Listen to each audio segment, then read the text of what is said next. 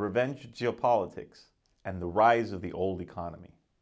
Welcome to Insignio's Q2 2022 conference call, our quarterly get-together with investors, clients, and partners. The world has changed dramatically since we last convened. Our projections have similarly been altered in response to the shifting global landscape, which has arrived sooner than we expected. If the Russian invasion of Ukraine feels to have come quickly on the heels of the COVID pandemic, it seems this way because it has. This is in line with historical precedent, as crises tend to beget further dislocations whenever complex systems stumble onto new equilibria. The West's internal political divisions were amplified by the pandemic, and global supply chains, particularly in commodities, were mending but not fully healed. Amid this general malaise and perceived weakness, Russian President Vladimir Putin imagined it was an opportune moment to strike in the heart of Europe. But Putin's increasingly autocratic regime is subject to the same fragilities that befall all siloed groups over time. They receive increasingly poorer information, and their decision-making processes lead to greater errors in judgment and suboptimal executions. Furthermore, they do not have the self-corrective mechanisms inherent in consensus-based systems. But Putin's failure to accurately assess Ukraine's domestic resistance, Russia's own military capabilities, and the West's political fragmentation should not be viewed independent of the shifting world order, one we have devoted many pages to here at Insignio, but rather as a product of it. Fundamentally, this lies in the United States' relative power decline from a unipolar world that could be shaped largely along its interests and desires. This first chart illustrates more than 2,000 years of economic history by comparing the major powers' share of global GDP.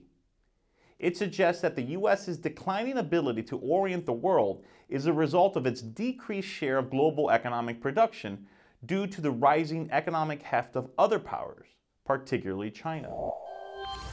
American absolute power has not waned thanks to numerous innate and acquired advantages such as geography, a large and highly innovative economy, strong civic and governmental institutions, the role of the dollar as a global reserve currency, deep capital markets, and its unmatched ability to project both hard and soft power around the world. However, in relative terms, U.S. power has eroded, and that should lead to more instability and conflict. To be sure, this does not mean that China will invariably become the global hegemon. Although it is massive, it suffers many structural disadvantages, including autocracy and, most notably, demography. Alarmingly, China will begin an outright population decline much sooner than many projected, and it is not an attractive point of immigration that could mitigate that decline. In fact, Xi Jinping's autocratic rule has made the country less attractive as an immigration destination and has pushed countries in its near abroad, like Taiwan and South Korea, to orient themselves further to the West.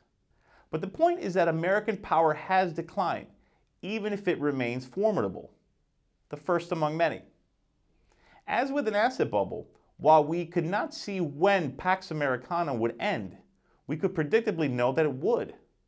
And by end, I mean symbolically, of course, as there is usually a lag between obvious surface-level observations and the underlying currents that produce them. Multipolar political systems are inherently more volatile than unipolar and bipolar ones. So we should expect greater geopolitical risk globally as this shift unfolds. But lest one thinks this means that one should hide in a risk bunker, history tells us otherwise. During World War II, from the day after the Japanese attack on Pearl Harbor until Tokyo's surrender in August 1945, the S&P 500 returned 61.5% during that period, which is 13.75% annualized. Switching over to the European theater, if one measures from Nazi Germany's invasion of Poland to its collapse, the index gained 32%, 5% annualized.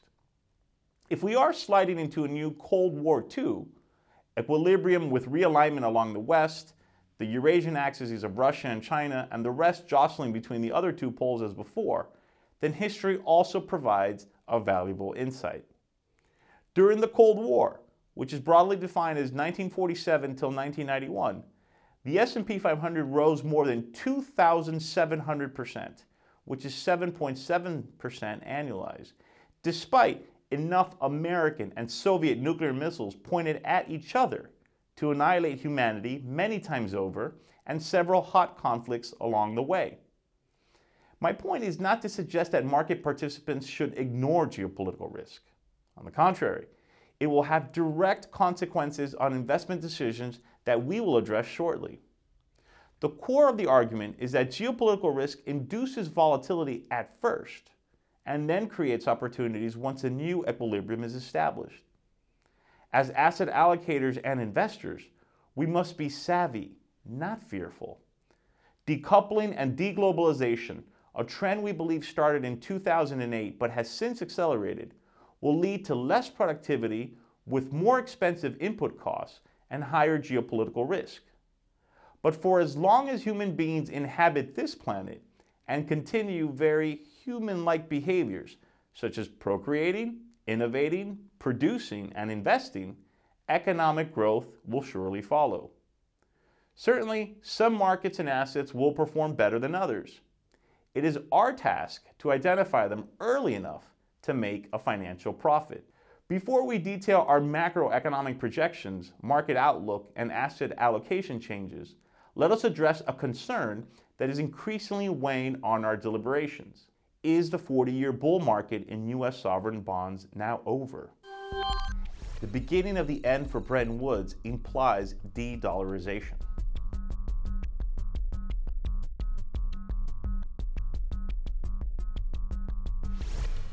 As I mentioned above, we believe globalization peaked around 2008 and has been slowly but steadily declining ever since the global financial crisis. Moreover, the two most recent global events, the pandemic and the Russian invasion of Ukraine, have only accelerated that trend by exacerbating policymakers' reliability concerns when dealing with less than friendly state actors. Whether they manifest themselves as U.S. shortages of masks made in China during the pandemic, or Russia now holding its oil and natural gas exports over Europe's head as it invades European territory, these issues are forcing Western governments to reassess the benefits of the hyper-globalization that occurred during the Pax Americana. In other words, they are realizing that the efficiency of the global supply chain may not be worth the trade-offs in both security and stability.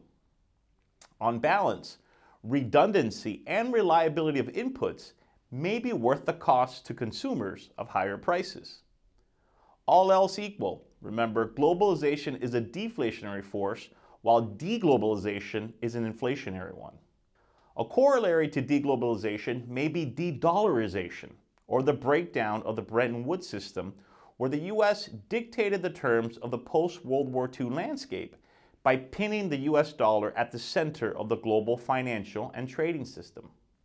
The concerns I mentioned around security, stability, and reliability are universally reverberating around the world.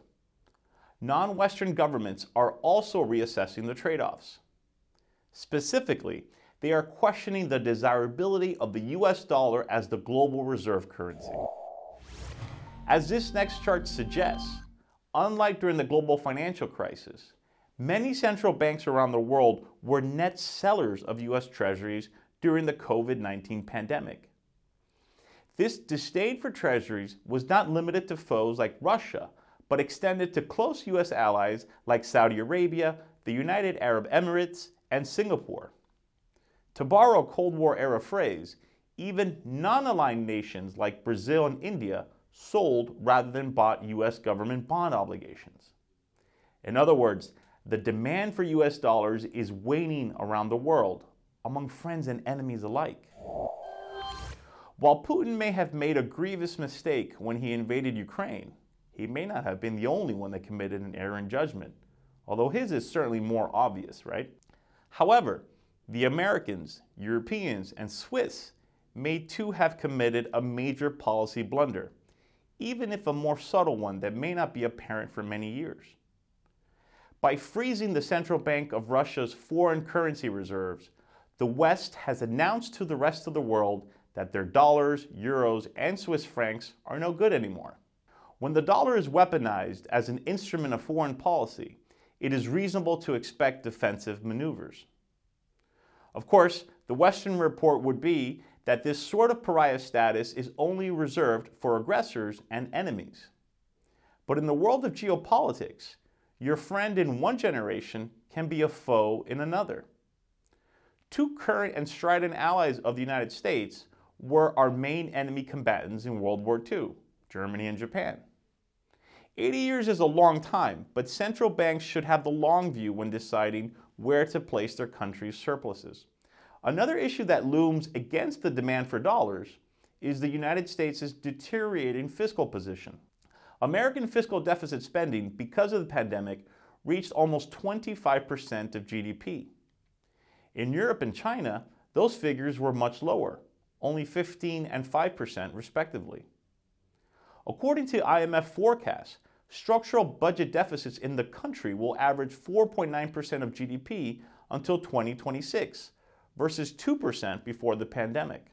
Over time, persistent budget deficits will reduce savings and ultimately drive the neutral rate of interest higher. A higher neutral rate, in turn, will push bond yields upwards as well. Even though the move up has been quite dramatic so far this year, look for yields to grind higher over the next several years, characterized by successively higher highs and higher lows. Nothing lasts forever, and trends always reverse. This next chart shows that U.S. Treasury yields peaked in the early 1980s amid Fed Chair Paul Volcker's inflation-fighting regime and have been making successive lows ever since. Lower lows and lower highs. Has this 40-year bond bull market ended? We think this may be likely and would position for a reversal of this Reagan-era trend. Now, let us be clear. We are not arguing that the US dollar is about to lose its place as a global reserve currency overnight or even suddenly. It is not easy to dislodge the world's reserve currency because there's a certain inertia to that standing due to positive network effects.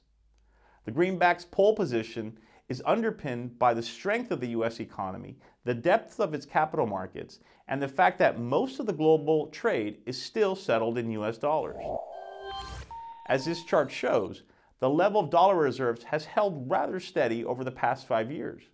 In fact, more than 60% of all foreign bank reserves and 40% of the world's debt are still denominated in dollars. But the most important reason it still dominates is that there is no credible alternative out there. The European Union is like the US in terms of economic size and the strength of its financial markets, but the continent has many structural impediments to attaining dominant reserve status. Primarily the lack of both a fiscal union and military power. The United Kingdom and Switzerland are both too small as a share of global GDP to seriously consider the British pound sterling or the Swiss francs as alternatives. The Chinese renminbi is an obvious candidate, but China too has issues that prevent this, namely that the country maintains a closed capital account and it is not freely traded. Indeed, the renminbi only accounts for 2% of global foreign exchange reserves, despite the country approaching a quarter of global GDP. It is not surprising, though, to read the news that the Saudis are negotiating with the Chinese to settle oil purchases in renminbi rather than dollars, and the Russians surely are accepting it as payment for their energy exports today to circumvent Western sanctions.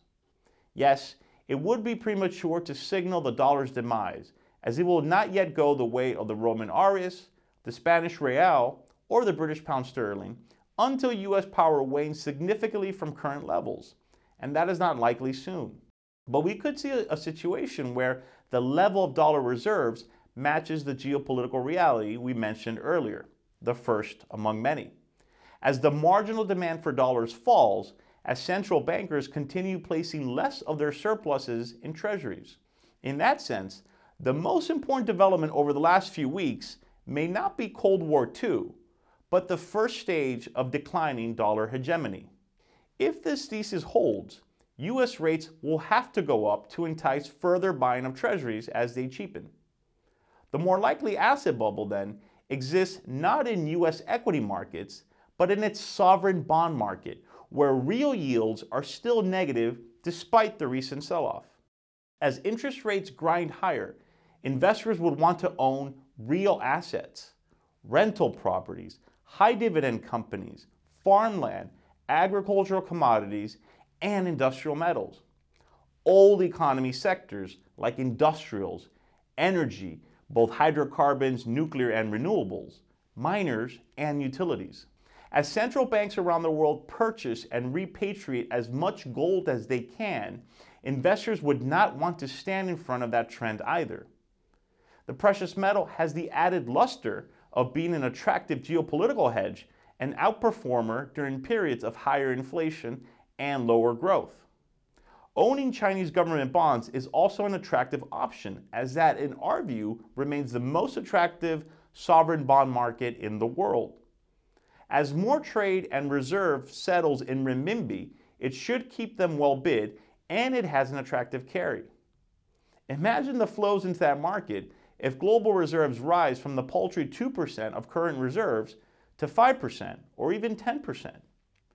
These levels seem conservative in a world where the United States has weaponized the dollar and other countries have taken note. Now, at last, we turn to more immediate matters, how our outlooks on the economy and markets have shifted during the first quarter as we look ahead to the second. The global macroeconomic and market outlook. The Russian invasion of Ukraine has materially impacted the outlook for various parts of the world. The fall in both Russian and Ukrainian exports and the accompanying further strains on supply networks, exacerbated by China's renewed bout with COVID, will increase the risk that inflationary pressures become further entrenched. Moreover, they dampen the growth outlook, though that impact should not be spread evenly around the world. In the US, with respect to inflation, the situation is particularly troublesome, as the country was already running hotter due to its extraordinary levels of fiscal stimulus from the pandemic and rampant growth in the money supply by ultra-accommodative monetary policy. If real interest rates remain this persistently negative for the rest of the year, then inflation rates of 4 to 5% could become more difficult to dislodge. Notwithstanding, we remain cautiously optimistic that the U.S. economic expansion will be sustained if weakened by the current shock. Our proprietary recessionary indicator, which, as you know, predicts the probability of a U.S. recession within 6 months, stands at only 8.56%, far below the level that would trigger further de-risking, but higher than last quarter. As these component parts of the indicator suggest, consumer confidence variables are issuing elevated warnings. Market-based indicators are flashing some caution, but the rest of the inputs are relatively benign. This actually comports with our qualitative assessment of the U.S. economy that, given the health of household and corporate balance sheets, combined with tightening but still supportive policies and pent-up demand, a U.S. recession is not around the corner quite yet. We have discussed the sanguine state of private balance sheets in the U.S. for quite some time. But this next chart also reveals that U.S. companies will be able to absorb higher borrowing costs due to rising rates. The cash to liabilities ratio is higher than it has been since the 1970s, and the real return on invested capital is still comfortably above the weighted average cost of capital. This means that companies have the balance sheet space to finance their capital needs internally or externally. 1970s-style stagflation risks have increased, but they are not our base case. The market currently expects 200 basis points worth of further hikes for a Fed funds rate of 2.5% by the end of the year. At this point, the Fed will need to tighten more aggressively to generate a hawkish surprise for markets. In our view, the U.S. Central Bank will probably tighten in line with current market expectations, or at least not deviate sufficiently from the current path to cause a major market dislocation. Because of this, U.S. equities should still generate a real positive return between now and the end of the year, with value continuing to outperform growth. We have revised down our year-end targets for the S&P 500 from a range of 5,000 to 5,100 down to 4,700 to 4,900, which is still in line with our expectation back in December 2021 of muted single-digit returns in U.S. equity markets, even if certainly on the lower end of that spectrum. For the U.S. 10-year Treasury bond, although we are wary of the recent sell-off and are more neutral on a tactical basis, we still expect it to end the year slightly higher, with a range of 2.55% to 2.85%, up from 2% to 2.25% when the year started. These shifts reflect the more aggressive path of monetary tightening in the United States due to the war in Ukraine's inflationary impact. It is worth pointing out that most major bond markets outside of China are on course for their worst year since 1994. Instead of acting as buffers to balance portfolios, they have dramatically increased volatility and losses. This table summarizes our economic growth forecast by major region and globally post the invasion.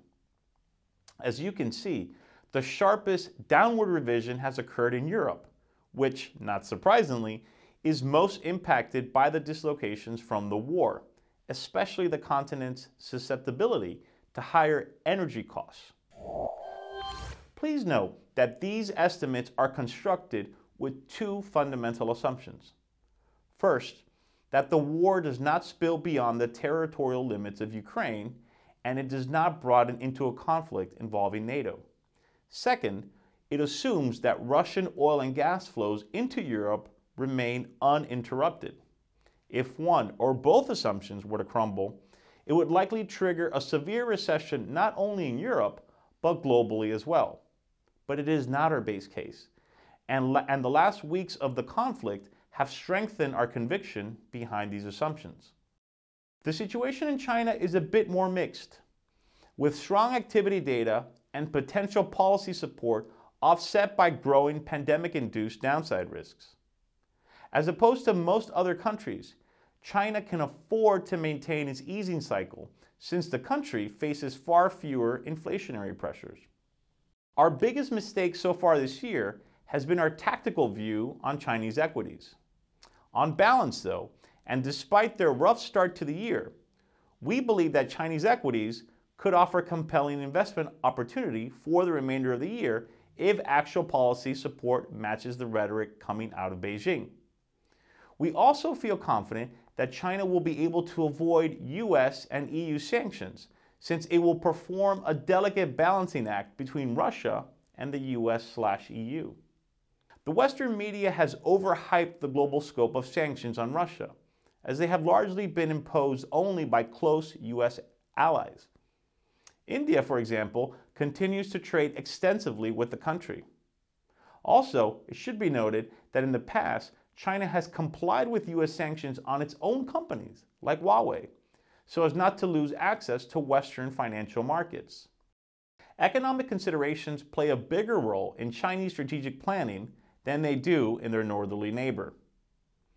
With the party's Congress commencing in October, where Xi Jinping will start a new, unprecedented 5-year term, we will take them at their word that stability is what they most covet this year. However, over the longer term, we feel that the investment case for owning Chinese equities has decreased, as we would view the lull in regulatory activity this year as a pause rather than a permanent shift. Elevated regulatory risk and the common prosperity theme make the country less attractive on a risk-adjusted basis. In addition, China's rapprochement with Russia means that its equity markets may carry a higher geopolitical risk premium going forward.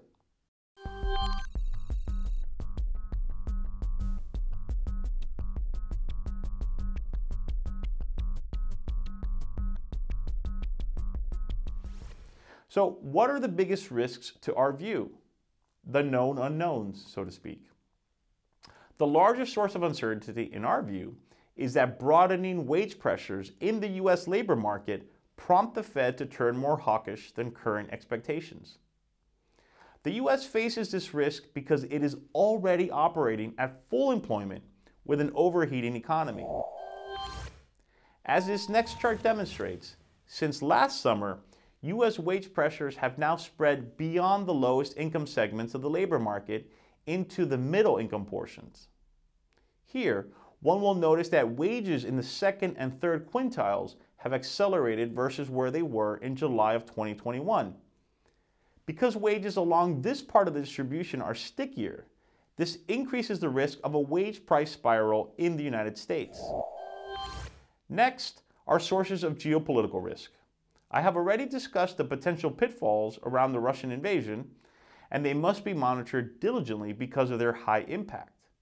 But there are other uncertainties emanating from the Middle East that have, so far, remained outside the headlines. The potential Iranian nuclear deal is placing stress on Israel and some of the Gulf Arab states. For example, Israel and Iranian proxies have been engaging in low-level military skirmishes. There is a risk of further oil disruptions if these confrontations escalate. Now, it is worth highlighting how these forecast changes affect our asset allocation.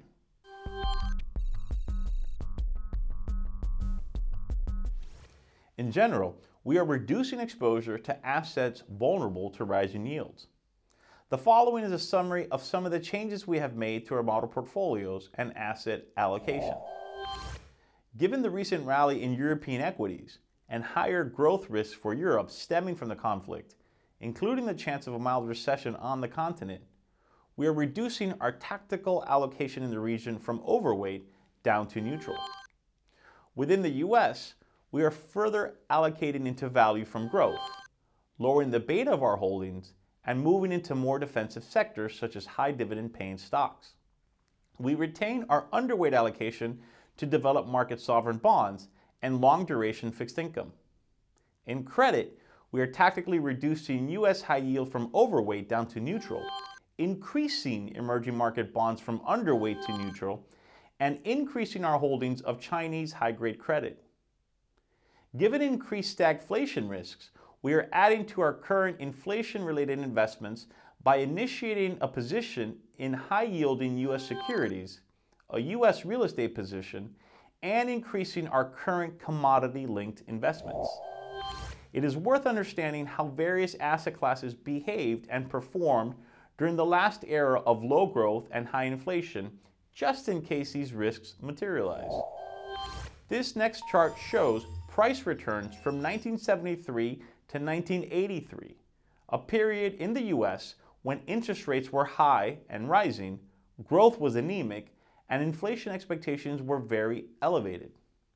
In this environment, gold and commodities were the best performing assets for nearly a decade.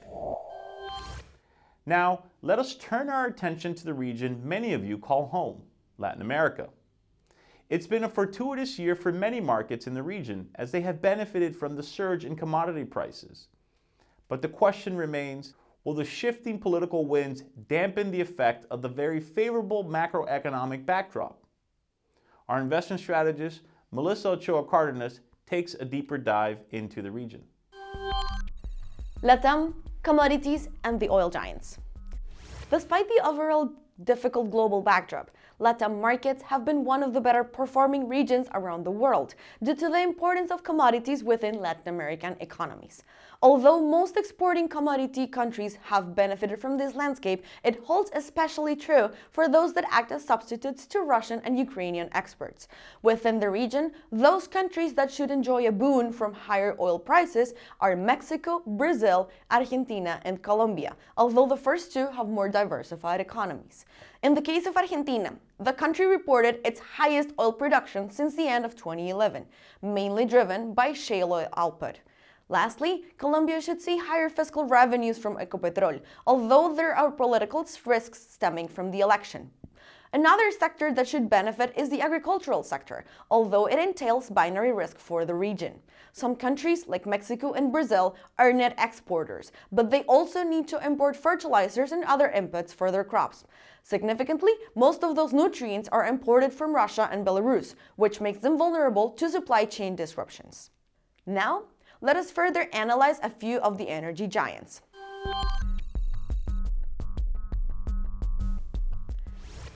Petrobras.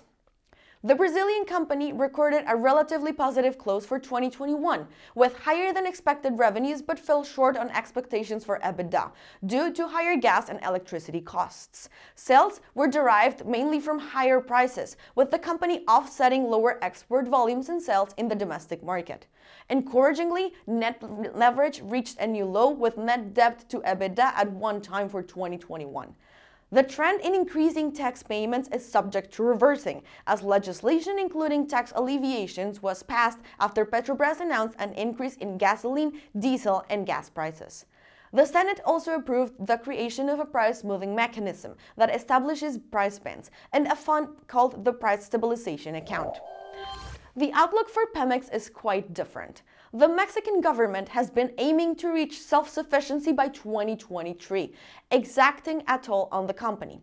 Pemex reported neutral results for 4Q21, where strong top-line revenues were partly offset by increase in import costs. Crude export figures decreased on a yearly basis, since Pemex is transitioning away from exporting oil and instead focusing on the refinery business. This poses a daunting outlook for the company, as its refinery margin has been consistently falling due to higher oil prices.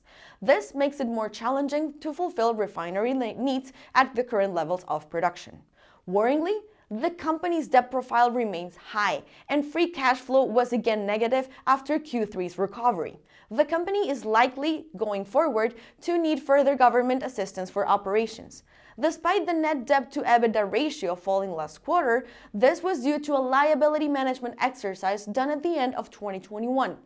It is worth pointing out that Pemex faces payments of $2.6 billion and $4 billion for 2022 and 2023 respectively, which make the government support crucial for the company to fulfill its future obligations.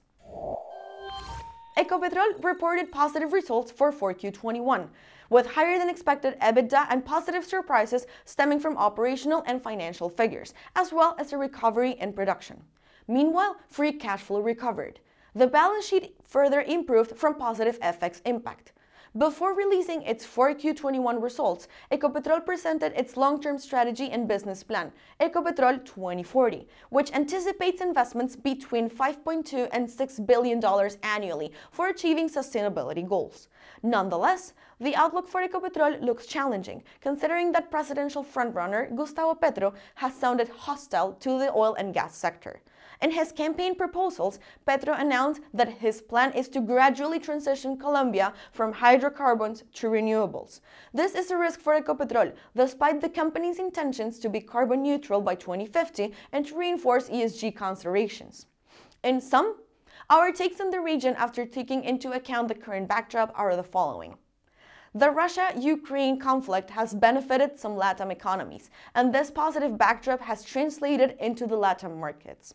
The commodity exporting economies could further benefit from this backdrop. However, idiosyncratic situations limit the scope of that potential advantage. Within the region, there are three main oil companies that could benefit the most from this environment of high oil prices. Each has specific advantages as well as domestic challenges. Pemex looks like the least attractive, considering AMLO's self-sufficiency plan and the halt of Mexican oil exports. If politicians continue to respect the measures taken by the company, Petrobras seems to be safe from additional political noises that could curb the company's performance. Ecopetrol was the first one to take a step towards greener business strategy, but the political environment in Colombia could undermine this transition. Nonetheless, the importance of Ecopetrol as a source of revenue for the government could allow for its operation to remain relatively stable. Therefore, we consider the following bonds to be attractive: Ecopetrol 2026, Ecopetrol 2030, Petrobras 2031, Pemex 2025. However, it is worth noting that the Pemex recommendation is only for investors with high risk tolerance. The political chapter. Political risks continue to weigh on the region. Let us now take a deeper dive into the outlook of the region, specifically for Colombia and Brazil. First, we will address Colombia. On March 13, Colombians went to the polls for legislative elections and for presidential candidates through party consultations. Those elections resulted in a mixed Congress without a clear majority. Gustavo Petro strongly emerged as the leader, as can be seen in the following graph. From the center right, Federico Gutierrez, the former mayor of Medellin, emerged as a contender against Petro in a potential runoff. Meanwhile, Sergio Fajardo is faced with the task to unify the center voters who are not convinced by the other options. Even if the race for the presidency has narrowed, it is still too early to declare a favorite. The debates and additional alliances will be crucial in determining the outcome. Investors will be closely monitoring the different government proposals, particularly the changes that Petro is proposing in several crucial issues like pensions, the energy industry, and taxes. Since Colombia has never had a leftist government, it would not be surprising to see investment outflows from international investors. However, the market seems to be constructive on the solid macroeconomic fundamentals of the country and the carry that is offered by its fixed income securities. Even with Petro leading, international investors continue to increase their exposure to Colombian public debt. According to Minhacienda, foreign investors' holdings of TES stood at 100 trillion pesos, equivalent to 24% of the total outstanding, as can be seen in the following graph. Shifting now to Brazil, the presidential elections are set for October the 2nd, with the two main candidates emerging from the extreme: current President Jair Bolsonaro and former President Luiz Inácio Lula da Silva. The centrist vote will be crucial, given the high rejection rates that both candidates face. If necessary, the two leading candidates will face a runoff on October the 30th. For current President Bolsonaro, the electoral outlook looks troublesome, with his popularity decreasing over the past few months. Among other issues, he has an open investigation on his pandemic administration response. Bolsonaro could increase social spending to boost his electoral prospects, but that could backfire given higher inflation and lower growth. In the interim, Bolsonaro has been making politically motivated moves, such as ousting his embattled education minister and replacing Petrobras CEO after the company decided to increase fuel prices. According to analysts, Lula is expected to portray himself as a pragmatist, which could reduce concerns about his potential victory. Potentially, selecting center-right Geraldo Alckmin as a running mate could help moderate Lula's image amid conservatives. Polls show that Lula is currently leading, although Bolsonaro's numbers have improved lately as the gap narrows. This concludes the political outlook for LATAM. Thank you for your attention. Now, let's open the floor for questions.